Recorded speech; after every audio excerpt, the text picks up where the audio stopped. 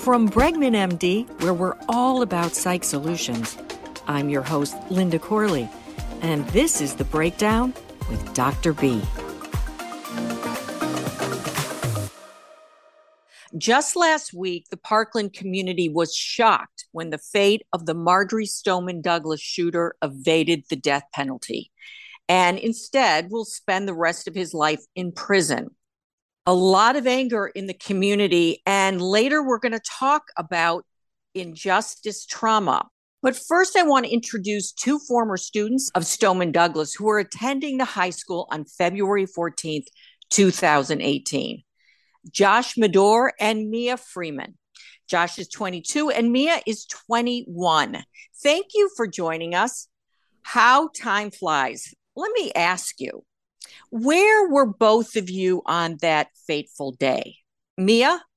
I was actually leaving the bathroom around that time when the fire alarm went off. Now, you told me before we started recording that actually you were supposed to be in a class in that building, but what was it, a week before the location was changed or something? Yeah, so my teacher, his name is Mr. Pittman. I was in his class and his room was having work done to it. And so we were using a teacher's room in the freshman building where it happened for a month or so. And then we just got moved back to our room the week before. Oh, that is so fateful. That's incredible. Now, Josh, tell me where you were. I just want to tell everybody that Stoneman Douglas is built like a campus. You know, it's sort of built around a large courtyard and you have several buildings. All of the shootings happened in what they call the freshman building. Josh, were you in the freshman building? No, I was not. So like you were saying, there's a campus and then the courtyard is kind of like that central point on the entire school grounds. I was on the opposite side of the courtyard that the freshman building is on. I see. So what were you getting, being that you weren't in the building? What were you hearing in terms of there was a disruption, around, I think it was little after 2:00 in the afternoon? We are scheduled to leave at 2:40, and I think all of this happened just right around 2:30. The first thing that we all heard on that side of the campus was the fire alarm. And that's what, we all got up, you hear a fire alarm, you're supposed to evacuate. And that's what we started doing, even though there was a fire drill earlier that morning. So there was a lot of confusion. And, we were all just doing what we thought we were told to do. Teachers were even confused. They were trying to radio into each other and to the administration and see what was going on. But we were all just kind of puzzled at what was going on. Dr. B, I want to bring you in. I know that you dealt with a lot of the trauma fallout of this tragedy.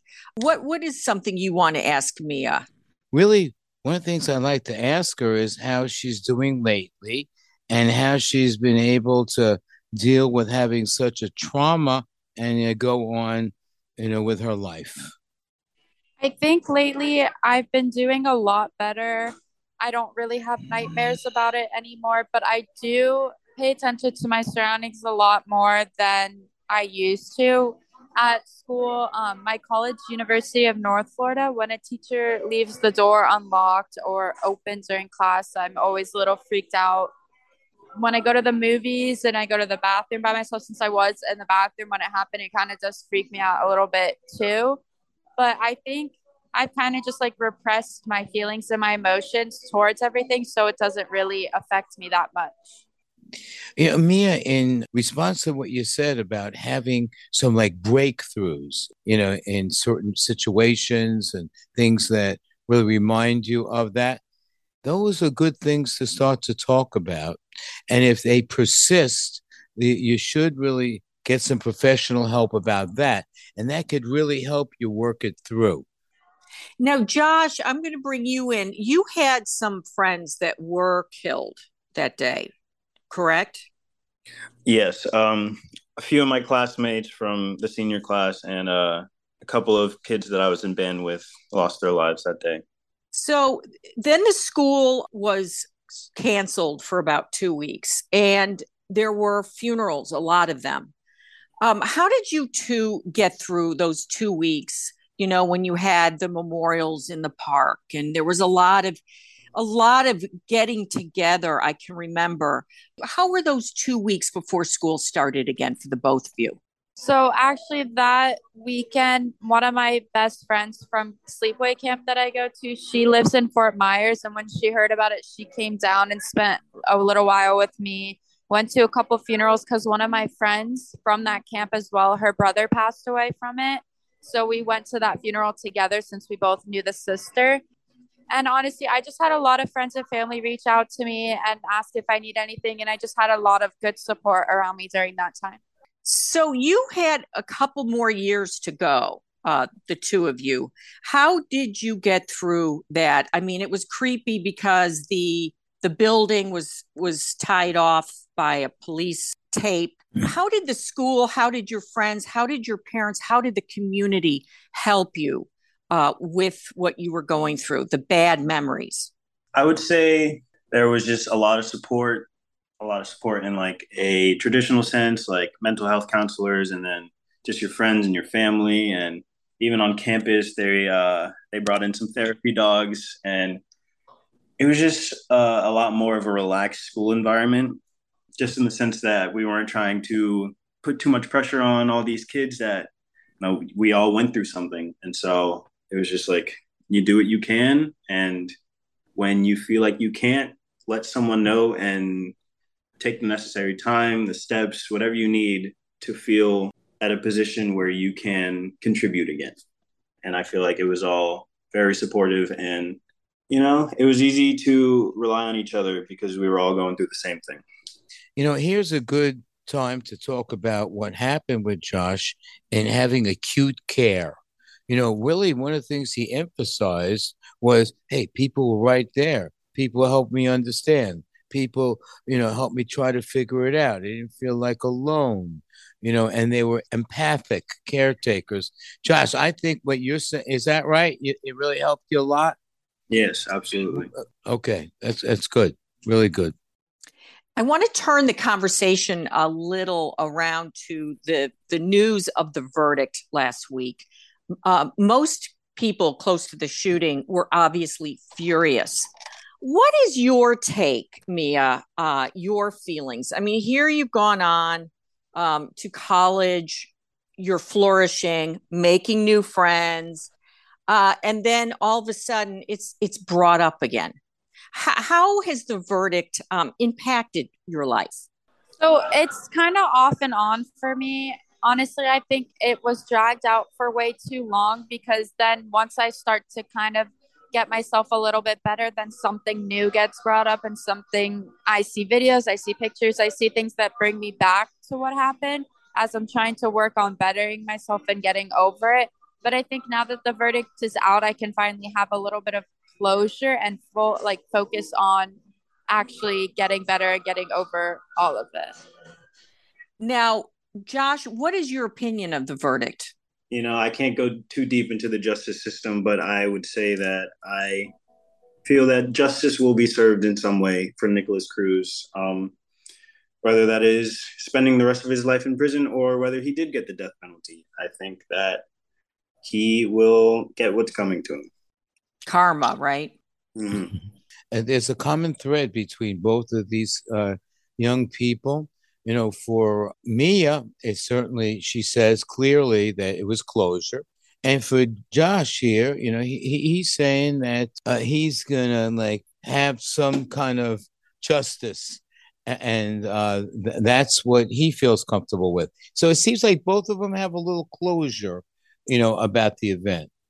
Now, with some people, when there is a verdict or there is a decision, and I mean, certainly a lot of the families feel this right now, there's something called traumatic injustice. Then that's a term that's a psychological term. Dr. B, can you define that and then talk about how someone listening who might feel that way could get over it? Okay, I think this is important concept to talk about in this context. Now, it's a misconception that trauma results from life events that happen to us, such as surviving a crash, muggings, traumas in childhood. But some of these responses and our experiences could also happen in the present, with our parents, siblings, or even certainly in this event. So when somebody goes through an injustice trauma, it's substantially like negative impact on their lives. There could be multiple ones, and certainly this was an injustice trauma, and it could leave you in a sense of helplessness and hopelessness. And this is really the problem here. So, if people have diminished functionality, that certainly means they should get some help. But the idea of this type of trauma can really play a big role in people's mental health.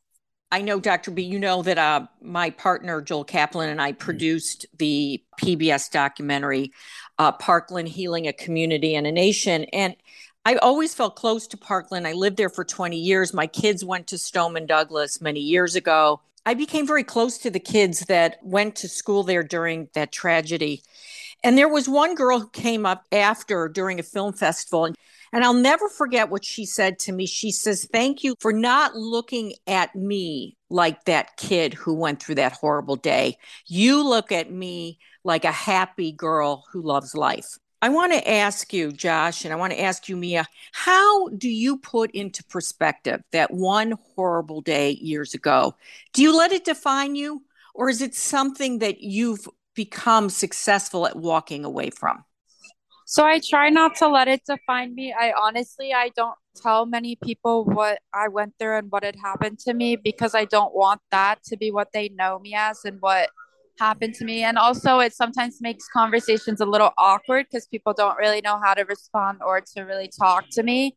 Like they feel bad for me and it's just very awkward. But I think I've taken it and I've grown from it a lot, and I've used it to better my experience and to help other people as well. Josh, you majored in behavioral neuroscience. Would your decision, the fact that you went down that path, and when we spoke the other day, you said your impetus, your mission is to help people and find out how they work, how they think, how they behave. Would that day or I should say those years that you went through after that tragedy have anything to do with where you are today and what you've decided to study? Yes, absolutely. In more unconscious ways, I feel like the shooting itself is not what sparked my interest in psychology, but my own response to it. In the days following, I felt, I guess you could say, numb, in shock. I just didn't know what emotions I was feeling or how to process them. And it got me thinking about where I am comparatively to all of my peers and how they were feeling. And it took a deep dive for me to figure out how I finally feel about it. And once I got there, I kept going, and it made me figure out who I want to be and who I have been, and just a whole spiral into introspection. And I think that I can no longer be ignorant to my own thoughts and decisions, and I want to help people to separate themselves from that ignorance. I really like what Josh and Mia had to say. It's certain that times can define people, themselves. And these times that they lived through certainly defined them. And they've really made a great compensation. It talks to their resilience. And I hope a lot of kids that went through what you went through have this kind of resilience from both of you. Well, thank you, you two. I'm glad you are doing so well and flourishing. Continue to do so. Thank you for joining us. And if you'd like to know more about this topic, just log onto our website at bregmanmd.com, and you're going to find loads of videos and blogs that will help you with whatever challenges you're dealing with.